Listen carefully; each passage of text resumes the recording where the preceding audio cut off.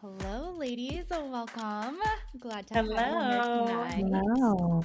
We have another guest this week, which is really exciting. We have Felicia Tashaverov with us tonight. Felicia, would you mind introducing yourself and kind of telling us a little bit about what it is you do and kind of how we connected? Yeah, I would be happy to.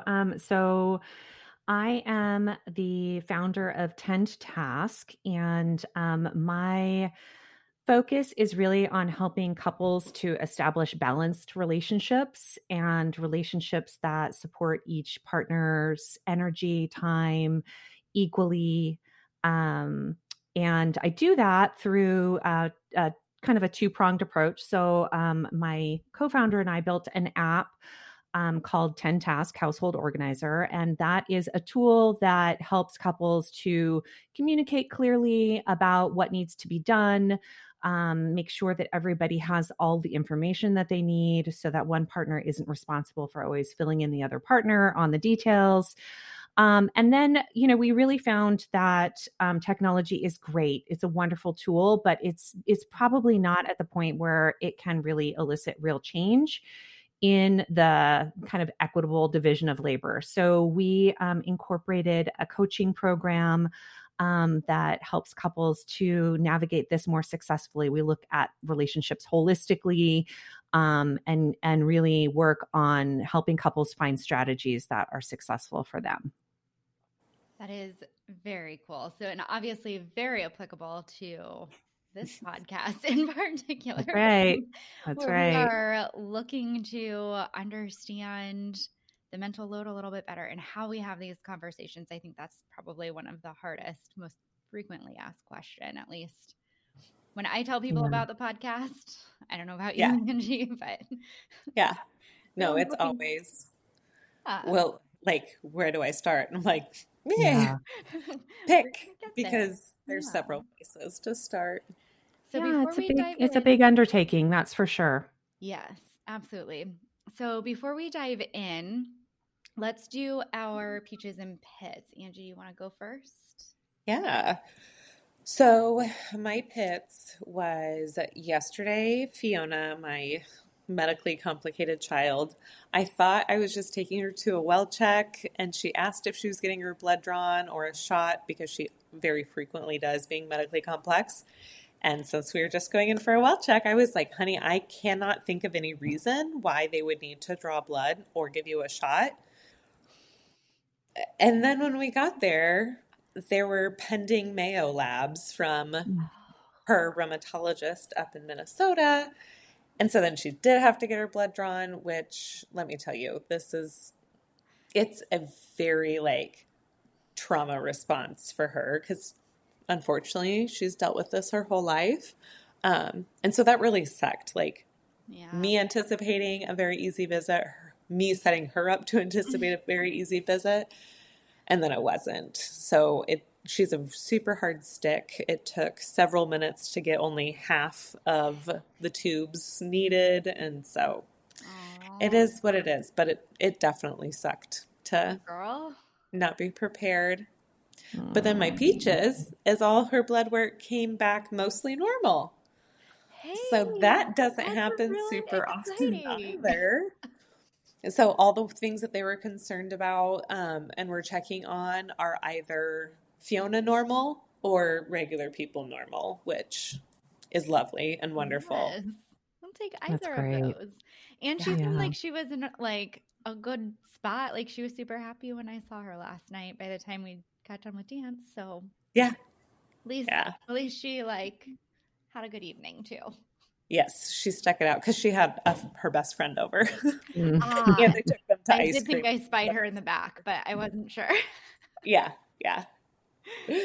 All What about right. you, Caitlin? So I'm gonna say my pit today. I don't know that I've got like a real like strong pit.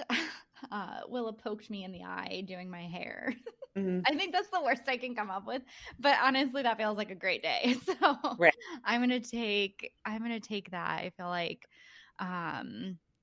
my peach is that I have just been like I feel very productive at work, and I feel like I've just been like crushing conference prep, and like that's like drinking from a fire hose. So I feel like that's, if that's my peach, then I feel like Right. anything else in my day, if conference prep is going well, then like the rest of my day is like pretty smooth sailing from there.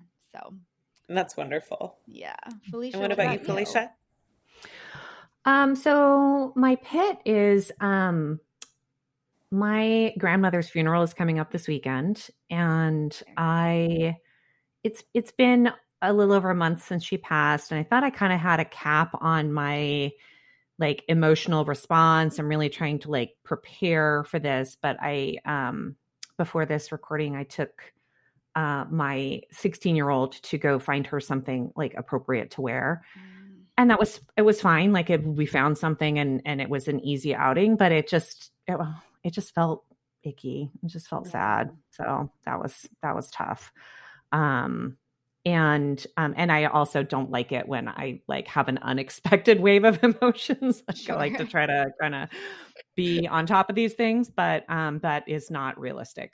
In terms of peaches, I ended up like seeing two friends today that unexpectedly, I had a client cancel. And so one of my friends like texted right at that moment and said, "Hey, do you want to go for a walk?" And it was just beautiful outside and we had a great conversation. And then I ended up being able to grab a cup of tea with another friend. And so that really filled my tank today. That was good stuff. I feel like sometimes the universe just knows when we need that little like run in with for sure with someone. For sure. So. All right. It's so true. I've got a spitfire. That's what I was gonna say. Like, Caitlin, you got a story lined up for us? It kind of piggybacks off of last week when Nora really like got into or like laid the law down about how to pronounce Caroline's name at dance class. But it was actually a moment when I can't remember which, I think one of the girls was having a birthday party, or maybe it's just that they all had friends over and they were over at your house. And Caroline and Nora were coloring over by the desk. Mm-hmm. And it was like one of the first time, I think it was Fiona's friend. It was like the first time she met her. And she like, was like, "Who's this girl?" And Nora like whips around and she goes, "I'm Nora and I am Caroline's bestie." Yes.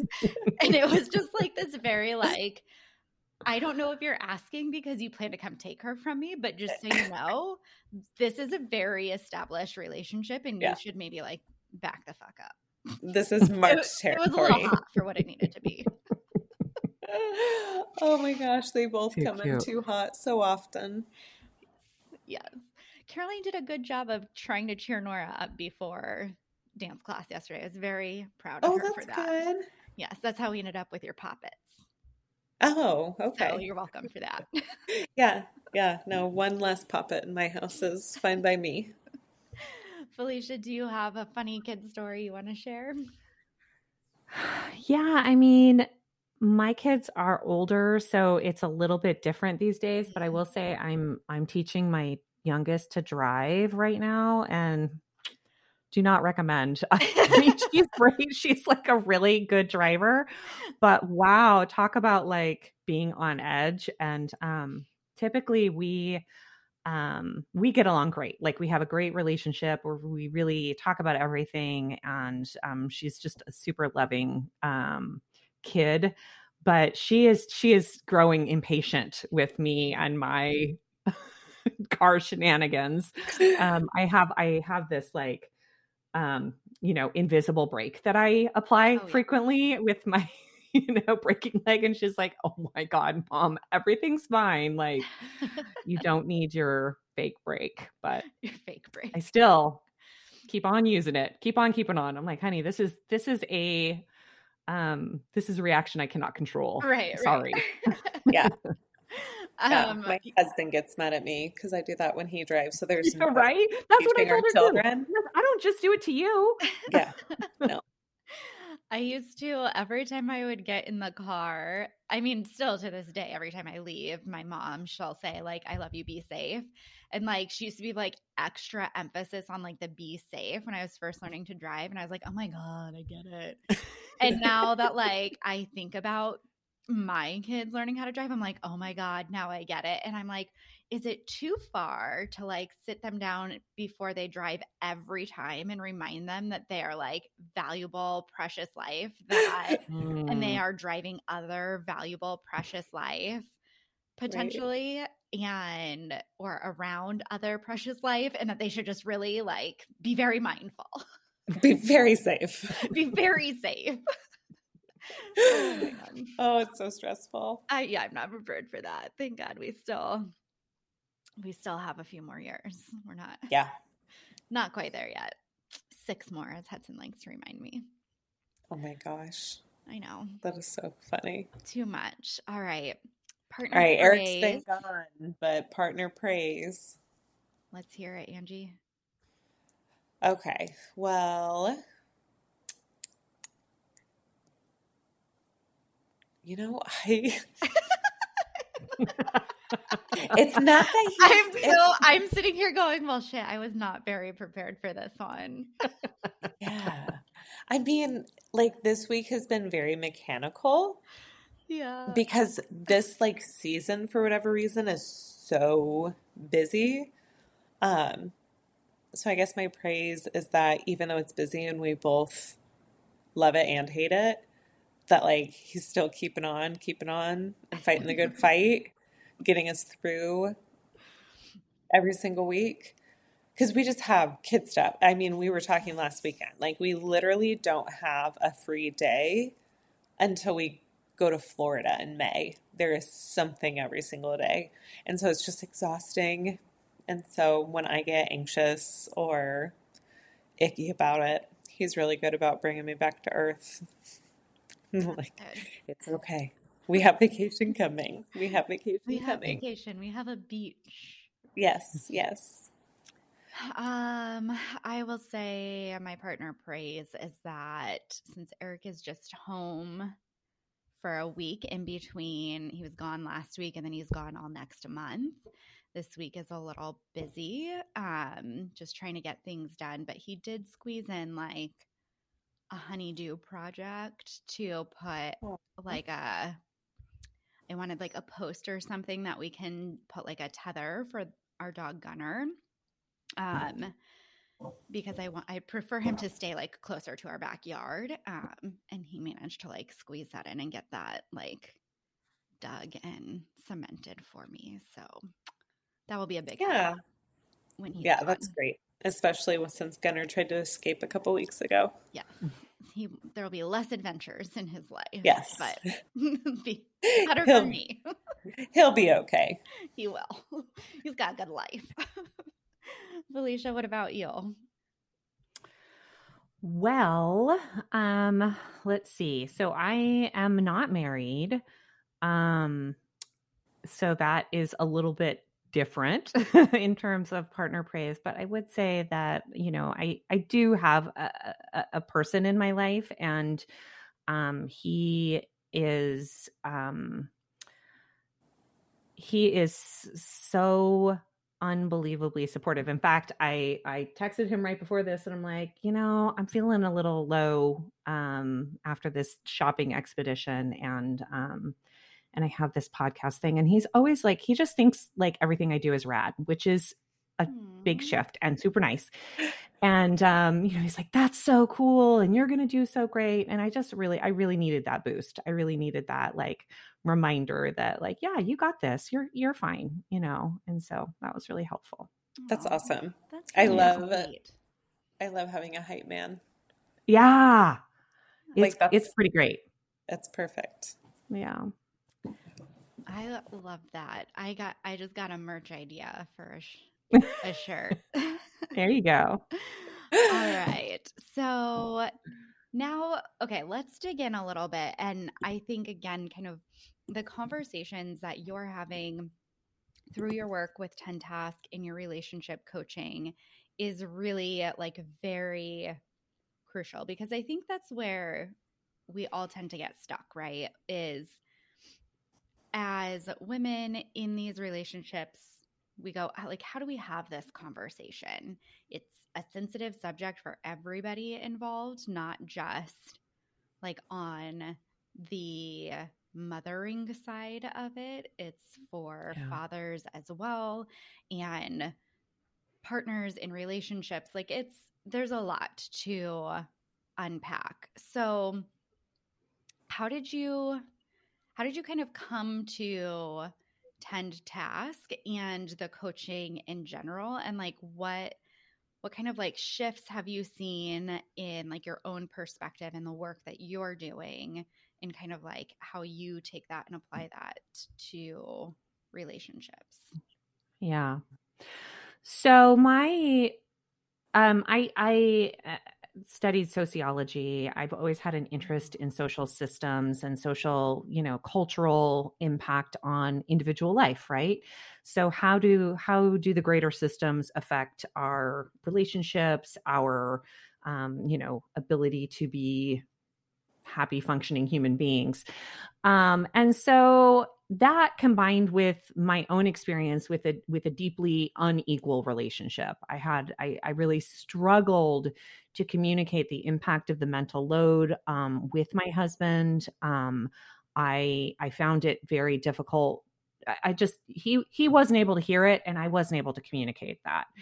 And so, like looking at the broader picture, I started with, when I started doing this work, I started by building an invisible labor tracker, because I thought this was about 5 years ago.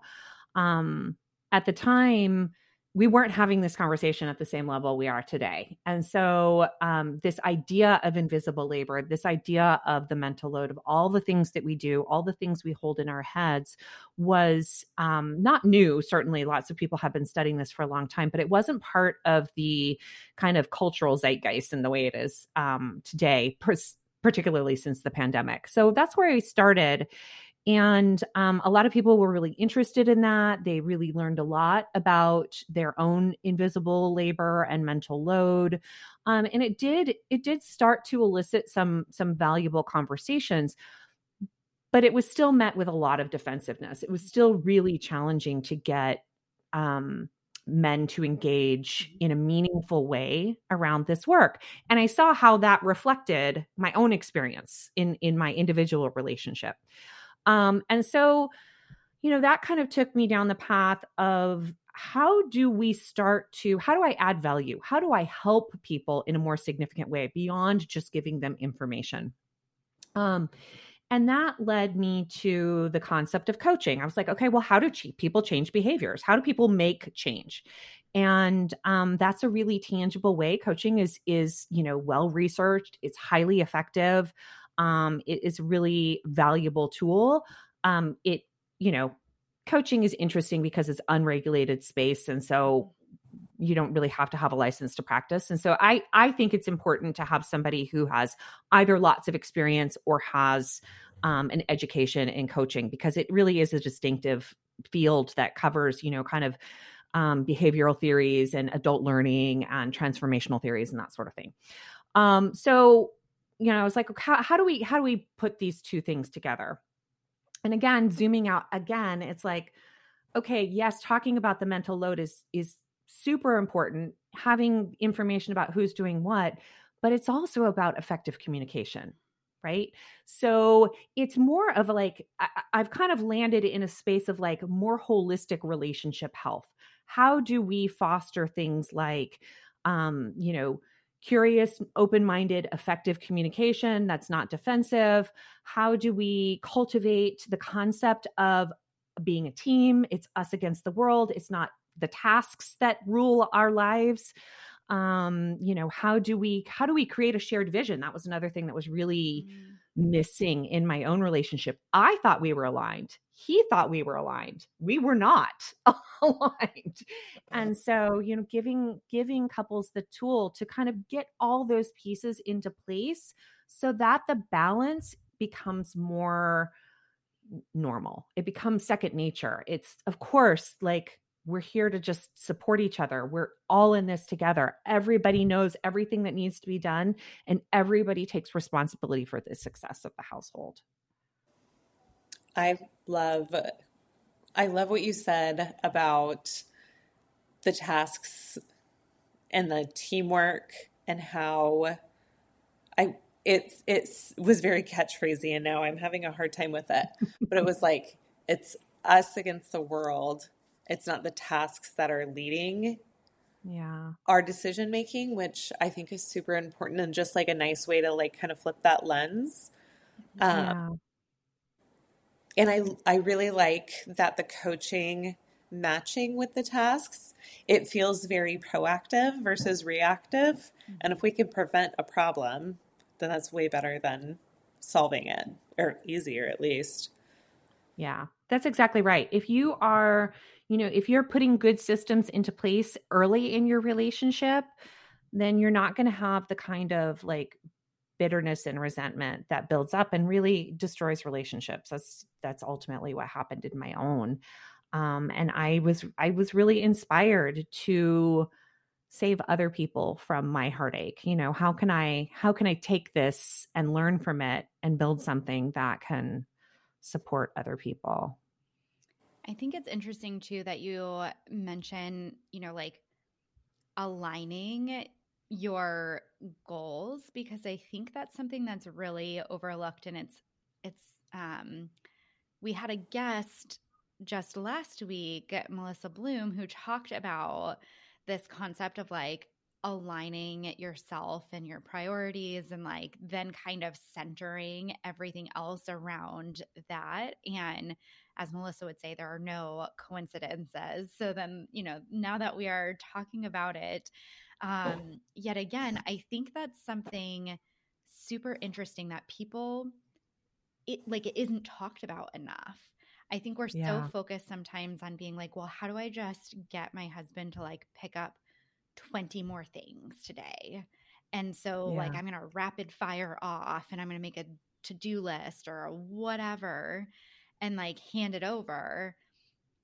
But then at the end of the day, like we're still both wildly unhappy about it. Like it doesn't actually solve and make lasting change, and it's not sustainable. It's not sustainable to hand over a list of 20 things every single day. And well, you have to create the list too. Right. And that's a whole nother thing that you got to do. Right.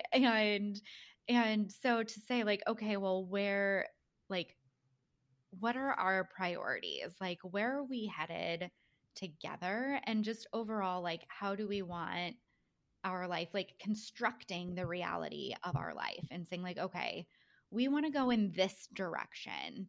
And that means to us, like, here's how we want to feel on a regular basis. And here are things that are, like, we really want to prioritize. Like, maybe it's spending time outside every single or as much as we can or every day or whatever it looks like.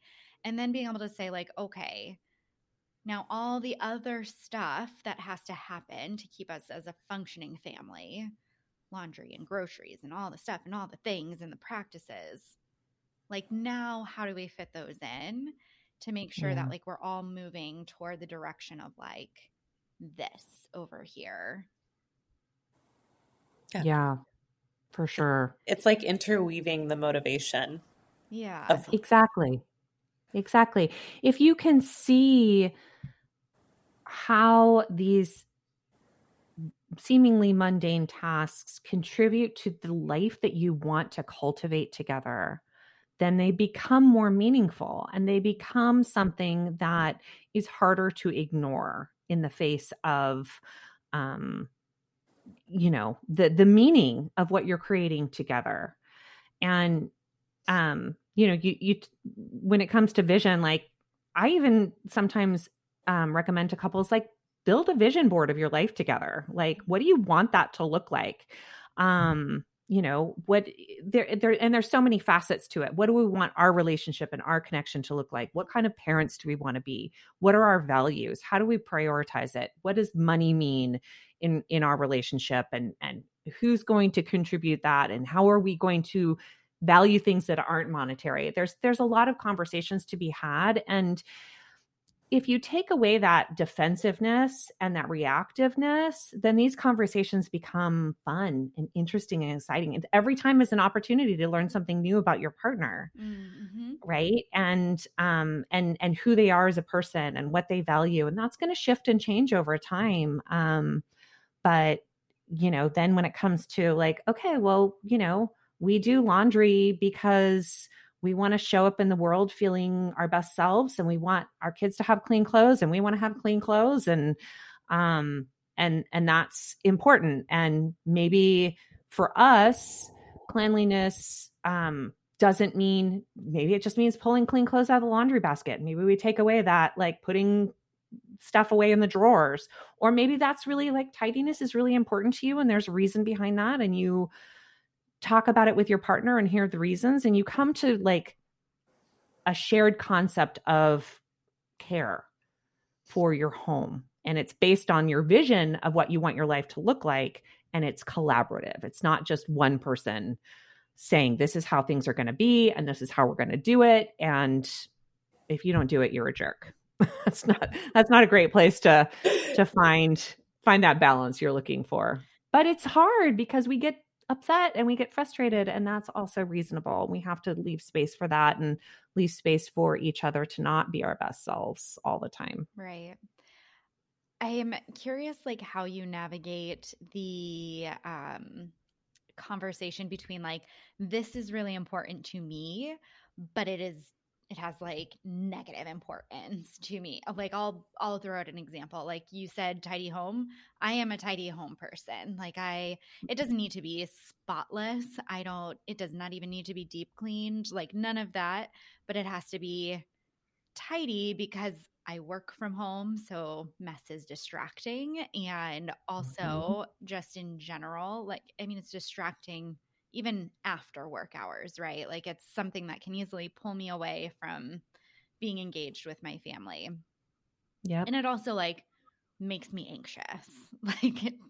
So it's like rooted in something. My husband is like on the opposite side of the spectrum. Like some days I'm like, I feel like you're a human tornado, and like, it doesn't even, it's fine. He's just like, no, I don't see it that way. Like I don't see the stuff in the mess the way that you do. And so I feel like that's always, you try to kind of come together and let some stuff go, but I feel like it's always that sort of like tug and pull of like, maybe I don't give as much on this particular thing, but then on something else that's really important to you, maybe I do give a lot. I don't know. How do you navigate that? Yeah, no, that's a great question, and something a lot of couples struggle with. And so what I would say is, one, there's a lot of research that shows that clutter can be really anxiety inducing. And so that's a real effect. And I'm the same way. I like a tidy home. I like things to be put away. And I think what I would do if you and your husband were my clients is work together to, find somewhere on the spectrum. Like, it's right. It's not either messy or dirty. It's like, okay, well, where are the areas that are most critical to me in the home to make sure that they are in order, because I need that for my, mental space, personally and professionally. And I would lean into that idea of being a team, that as your partner, he might not care about the mess, but he should care about how the mess makes you feel. And so, just working together to find those things. And I guarantee there's a issue for him that is likewise, right? So there's always the opportunity to grow and learn and share. It's just really important that we get beyond the idea that because something isn't important to us, it isn't important. That's not a relationship. Yeah. That's not how we are in relationship to each other.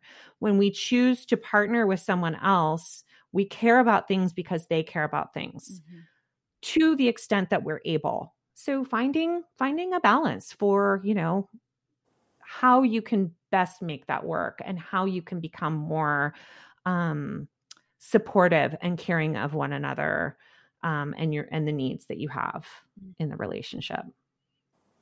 I think thinking of it from that like supportive environment is such a change on the way that like we talk about it all the time. Yeah.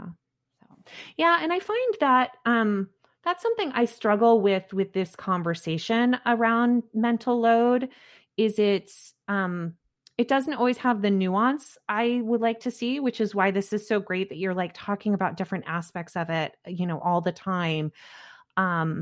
For very good reason, there is a lot of anger around this issue. I have it. I experience it. I support it.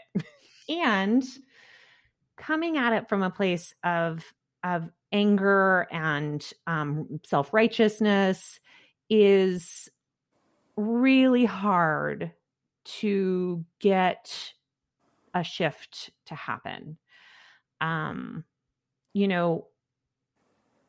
Men are raised in our patriarchal society, whether they like it or not.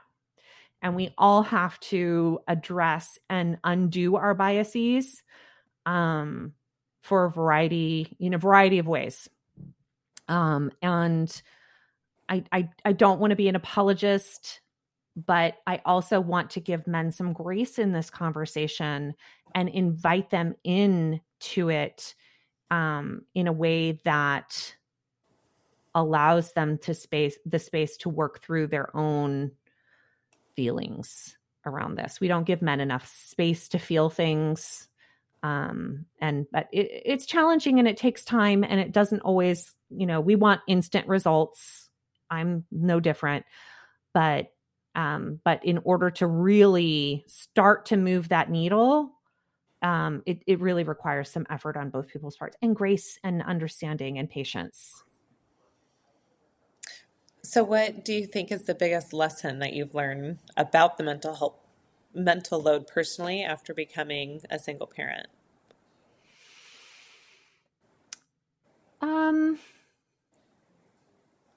That's such a great question. I think I learned just how impactful it is, like how much of a role it played in my unhappiness. Like, for a long time, I was just like, oh, this is just really not, I don't know this is terrible. I didn't know what to do. And really like digging into it as like a sociological phenomenon and, like seeing the impact it has on, women and people and couples and relationship health.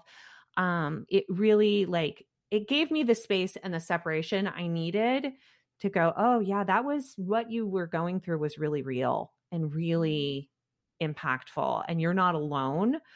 So that was a big shift for me. And a big lesson and understanding that I took away, once I got divorced. Yeah. So how do you feel like the mental load has changed as far as, because you're still a parent and a working individual, how has that mental load changed, shifted, become different versus when you were married to now being a single parent, a divorcee, or whatever you want to call it? Yeah. I hate to say this, but it is so much easier. Like, it is so much easier to manage on my own. Hey, as you know, we don't have show sponsors, but we do have an amazing group of people, some we've known forever and some that are new friends who have been great supporters of us on this podcasting journey. Let me tell you about them. One of my favorite things about being married to my husband is actually all of his amazing cousins. Jen Zamzow is one of them, and she is one of the smartest women I've met. She's an adjunct professor of healthcare ethics at the Concordia University, Irvine, and a freelance writer for publications like Psychology Today and The Washington Post, writing about health, well-being, and you guessed it, motherhood. She has a newsletter on Substack that you can subscribe to via the link in the show notes called A Well-Lived Life. Check it out. You won't regret signing up. If you own your own business, you want to know about G-Force PR and Barbara. Knowing and clearly communicating who you are, what you stand for, and the value you bring will set you apart from others and help you connect with the audience you're truly meant to work with. Female-founded G-Force PR specializes in helping female founders like you know, show, and grow their worth by developing a customized personal brand framework and a creative, unique PR strategy that aligns with your goals and audience. You already have so much on your plate. Lean on a trusted guide to help you own and share your story.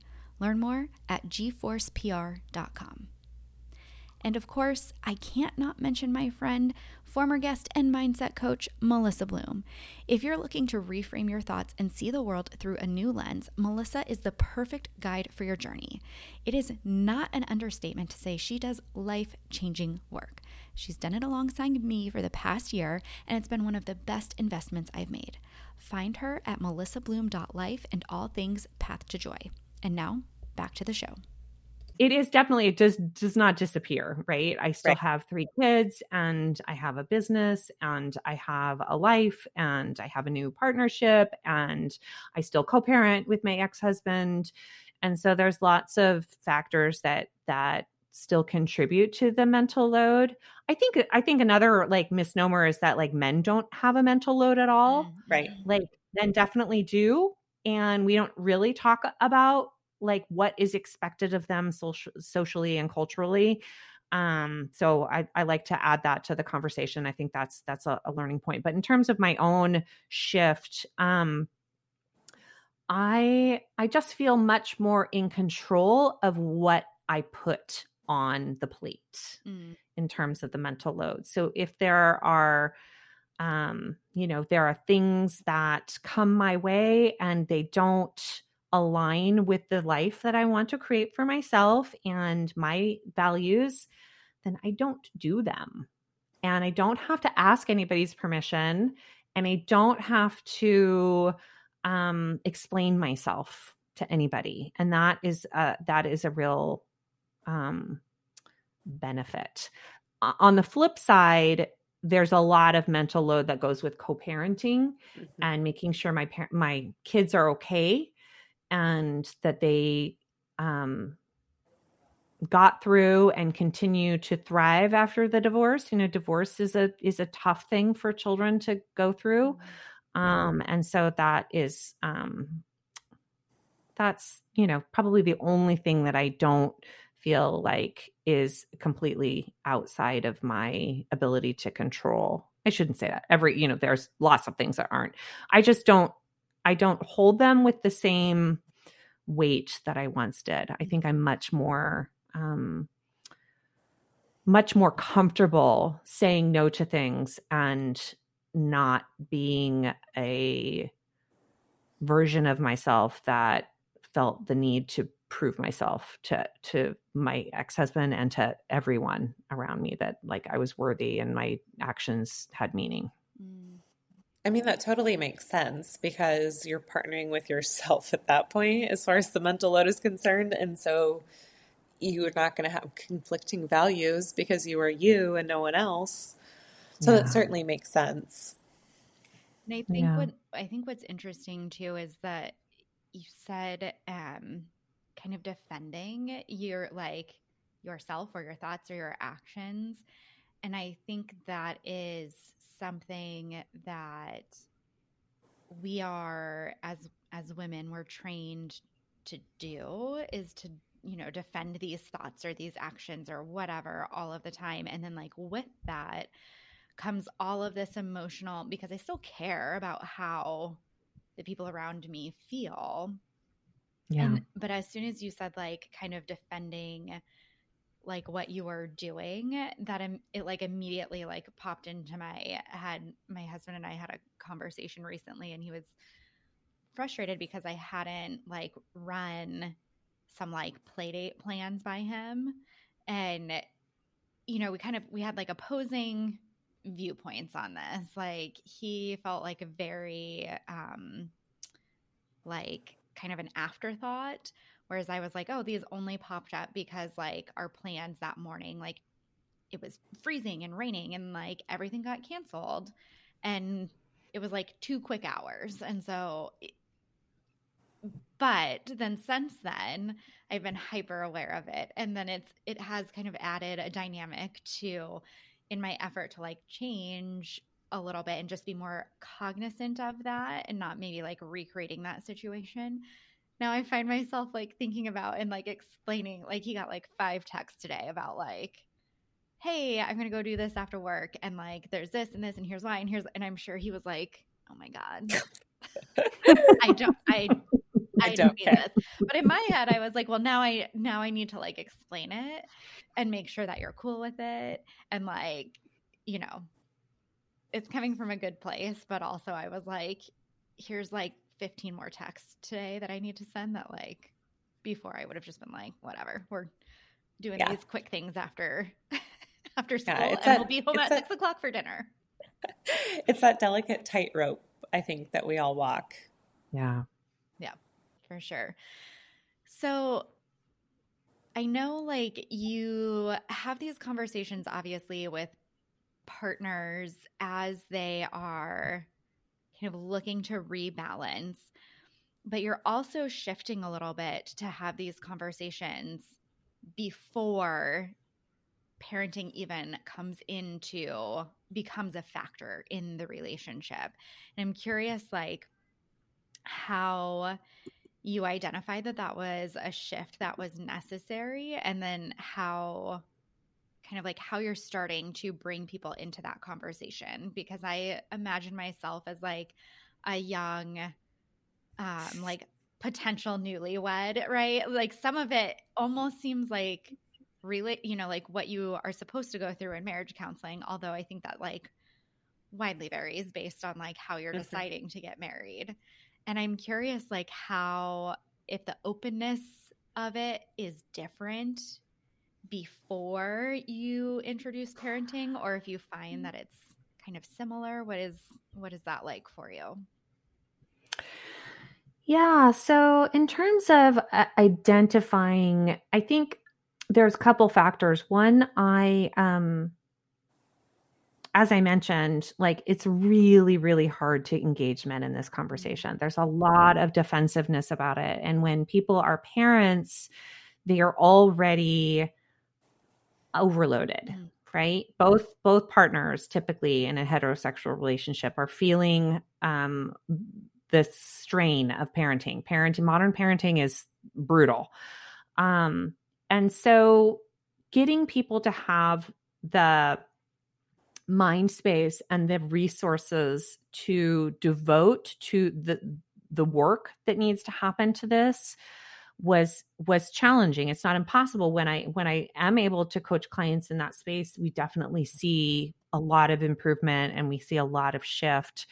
But for quite some time now, I've had this like kind of inkling that like, what if we could get in front of couples earlier in the relationship, and instead of doing crisis management, we were building proper systems in the first place, and really laying that foundation for a healthy relationship.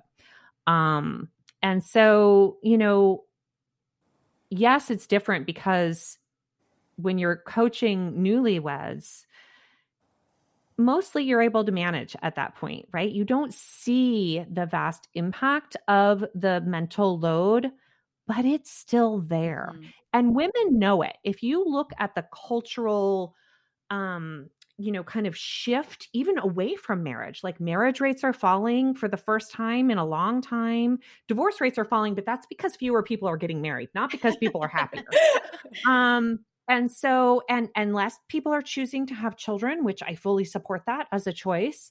But that is because they saw what their mothers went through. They see how hard it is. They see what happens to women in the workforce, and they don't want that for themselves. So it's not that, newlyweds are blissfully unaware of this terrible thing that's going to happen to them. They kind of know, and it's affecting the way people are choosing to live their lives.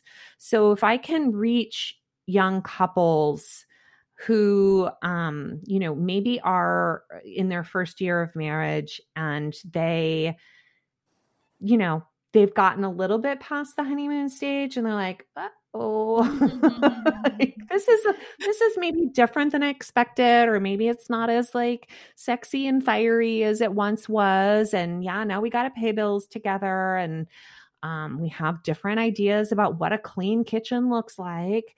There's such a tremendous opportunity to really get it right early. Mm-hmm.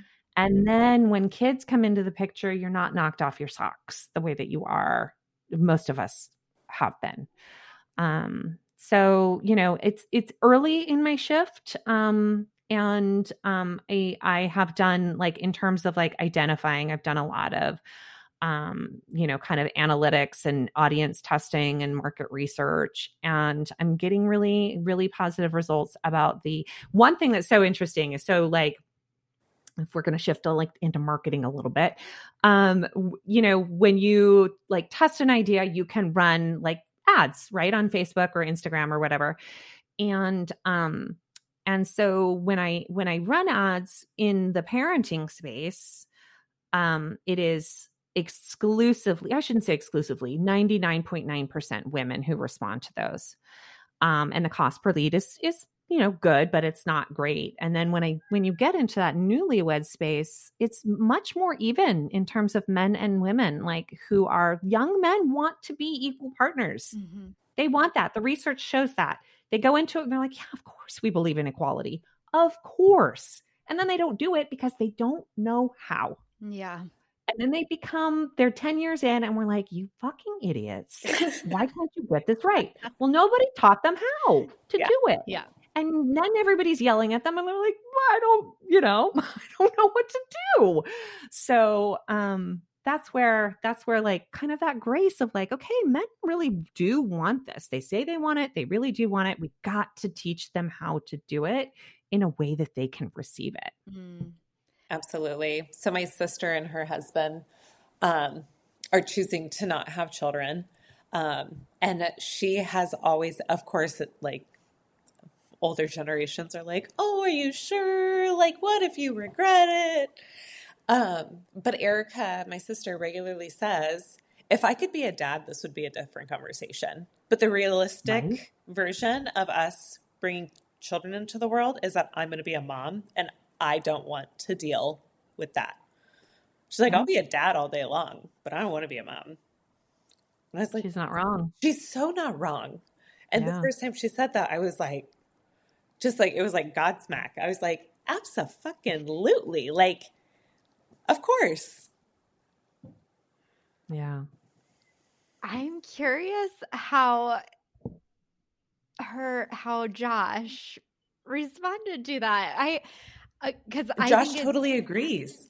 Really? That is so fascinating to me, because I think, like, if I were to throw out like, oh yeah, if I were a dad, my day would be like a million times easier. I feel like, if my husband could like shoot laser eyes, he'd be like, who the fuck do you think you are? Right. Not because, like, and again, right, respecting the fact that like he carries a load too. Like, there is not, like, I'm not just over here raising children by myself. Like, even like in your instance where you're co-parenting, like, I'm sure your ex has thoughts and opinions about your kids and their well-being and like how to get it done. Yeah. But at the same time, like, it's something that as women, we're all like, I mean, well, it's interesting. I think it's different in theory when you're thinking about being a parent versus when you're actually a parent. You're like, wow, this is really hard. And you're telling me that like, it's not that hard. Like that doesn't feel right.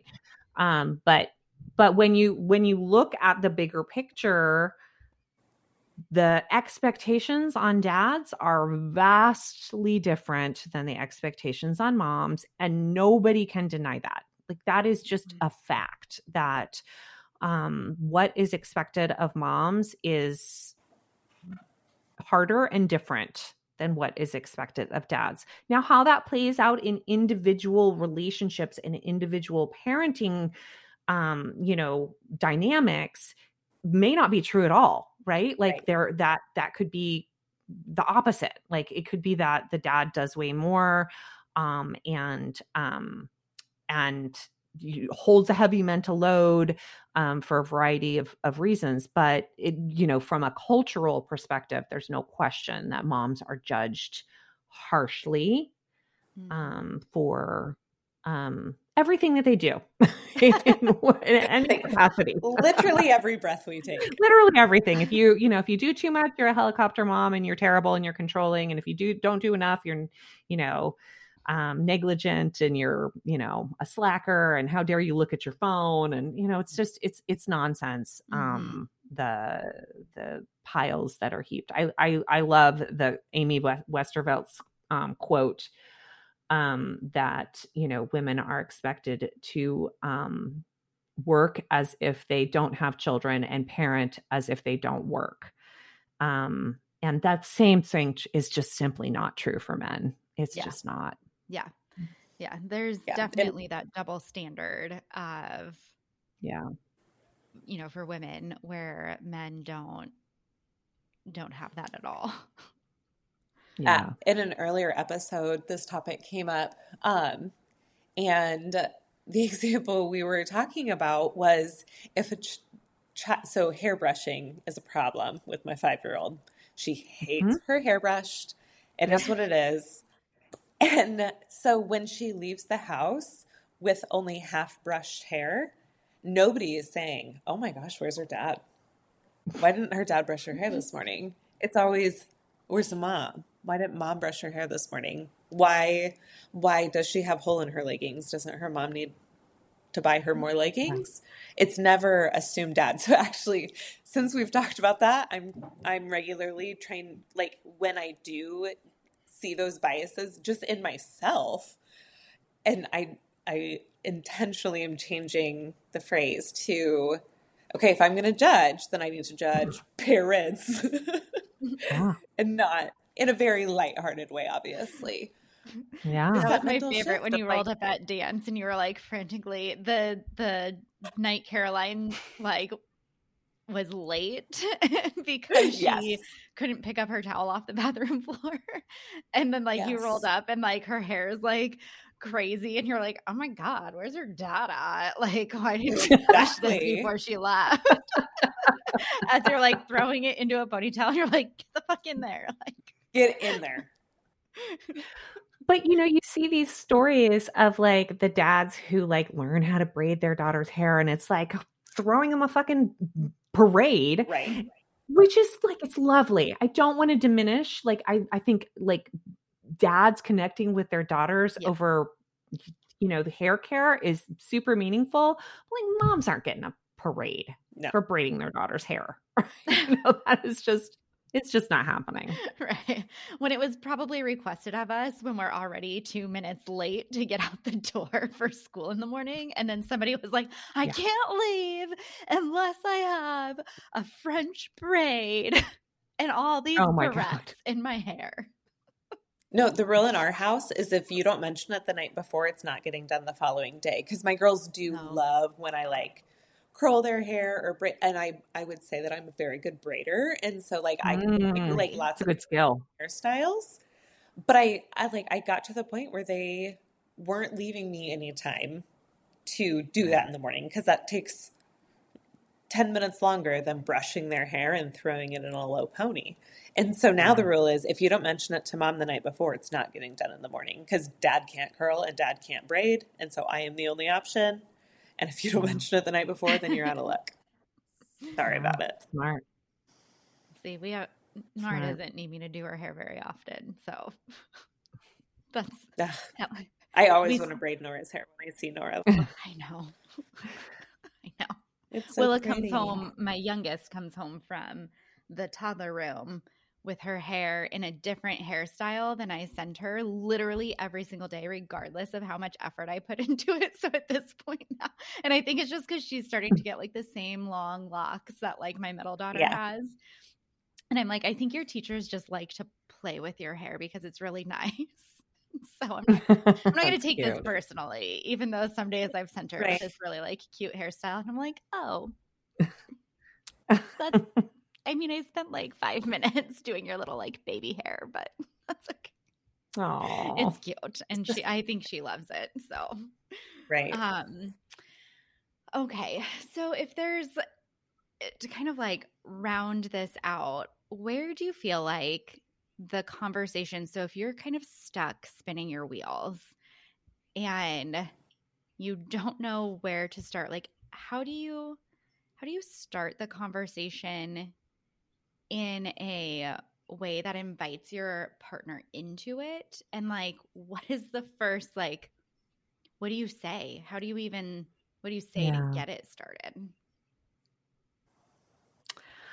I think if you're really struggling with an imbalance in a relationship, the place to start is a conversation around your shared vision of what the life you want to have looks like.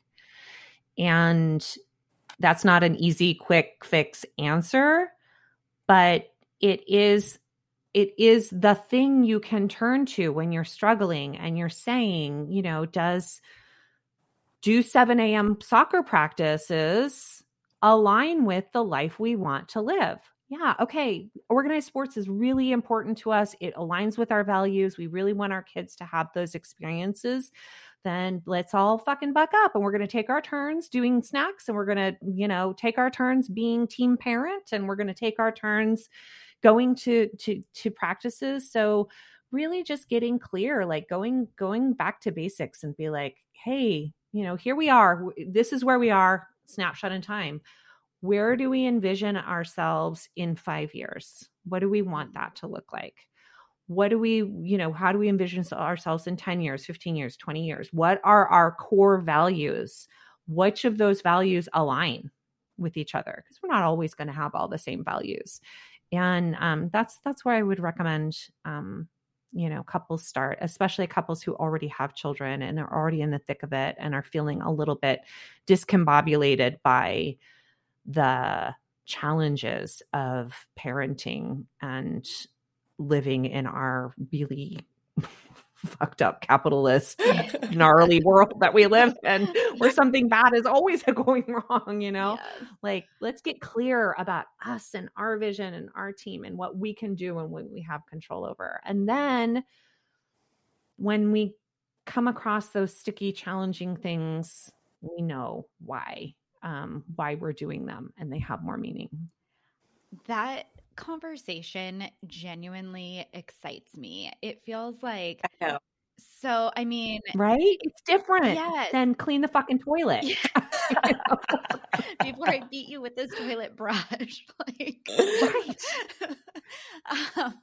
Yeah, it just, I mean, it has just such like a positive energy around it. And I think about like before my husband and I had kids, one of our favorite things to do, even before we moved into our first house, was to go to like open houses on Saturdays and just like walk through all these homes that were like, oh my gosh, someday. And, you know, to just be like, this is awesome. And like pick out our favorite things and be like, what if we did this and this and this and that, you know? And then we had kids and like the reality of like creating a household, you know, comes crashing in and you're like, oh, that's for model homes. That's not for our home. This is not. Yeah. We are not a model home, it turns out. But it kind of like brings me back to that feeling where like it was fun because we were like dreaming about this vision and it wasn't anything that was like, you know, oh, we're going to check off these 20 things and then we're going to be there and on to the next thing. It was just like this fun, like daydream of what it could be. And it was like so motivating to be like, ooh, okay, well, now I see maybe why we're going to like throw a little extra money in the savings thing because we want to get to the point where we can do some of these things and they're fun. That's right. And so, yeah, I love that. I think I'm going to like try this in a mini experiment as well. We're also planning our summer vacation. And I was talking with we're going with another family in our neighborhood. And I was talking to my mom friend about it. And I said, we need to come up with like beach house rules, right? And it's like the vibe we want. And we're all going to be like on the same page about that vibe for that vacation. And like Yeah. the second you like are at odds with the vibe, we're going to send you to the vibe check corner and be like, you're harshing Think it. about your Yeah, vibe. you got like, Figure it you out. can't. Fix your vibe. Yeah, fix your I love vibe. it. And then you're allowed back in the beach house. Yeah, But that's I mean, brilliant. like, even as I think about that, I go, oh my gosh, that's such a different way of like thinking about our vacation in terms of like, well, what do we like? How do we want it to feel? Like, what are we going to prioritize? And then everything else can just sort of like fall in under that. And the stuff that doesn't align, it just doesn't happen. Right. Yeah. Yeah. Coming from nonprofit leadership, as a nonprofit leadership professional, like I'm like, all of these ideas are like ruminating with like, let's do like a 3-5-10 strategic plan and like make that work for like our lives and our Mm-hmm. like what we want. Yeah. And then Yeah. the other idea was like writing down like our things, all the things in like a SWOT analysis form and figure out Yeah. like which ones are bringing us joy and aligning with our mission, but are like super, super hard to accomplish and just those types of things.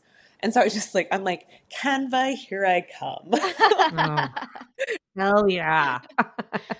I love that. And when I love it. I love how inspired you're both getting. Like I love like the energy that you're both imagining in your own ways of how this could potentially go in your own partnership. So it's so fun to watch. I love that. it is radically different when you think about it from that perspective than here are 20 things that annoy the shit out of me that you don't do on a daily basis. Yeah. I feel like we should circle back in a year and see where we're all at. You're still going to have those days, right? You're still Totally. going to have days where you're like, oh my God. Right. How many times do I have to ask you how to do this? But if it comes down to, you know, the vision, you can say, you can phrase it a little bit differently where you're, you know, where you come back and say, okay, we decided on this together. And I don't see you participating in a way that supports the goal that we set together. That's very different than here's a list of 20 things to do. And if you don't do them, then I'm going to be really pissed. It's just a different way of approaching it. And it's good. It takes time to shift our behavior, but we're all capable of it. Yeah. Oh my gosh. I am so excited to do this. Like, I'm going to prep Eric. I have to hear. You'll have to update me on how it goes. Yes. When he gets back in June, I'm going to be like, here we go. This is what we're doing. He's going to be so excited. Welcome home. He's going to be like, my God. You start sending him Google Meeting invites. Yeah. He'll be like, oh my God. It's not the worst idea to carve it out on the I calendar for sure. You know. Oh my gosh. I live in thank you by my calendar. For this conversation, for this idea. I am genuinely excited. I feel like listeners are going to be able to get on board with this and be excited. If you are doing it, drop a comment in the comment section. Let us know how the conversation goes. I'm sure we would all love to be able to hear it. Felicia, where can listeners connect with you if they want to know more about the work you do or get in contact with you? Yeah. So listeners can find me everywhere at 10task. I'm at 10task.com. That's TENDTASK. I'm on Instagram and TikTok and all the places at 10task. And I'd love to hear how things work out and, you know, what works for you. Yes. Thank you so much. This was a really great conversation. I appreciate your time. Yeah. This was so fun. Thanks for having me. It's been awesome. Of course. All right. See you later. Bye.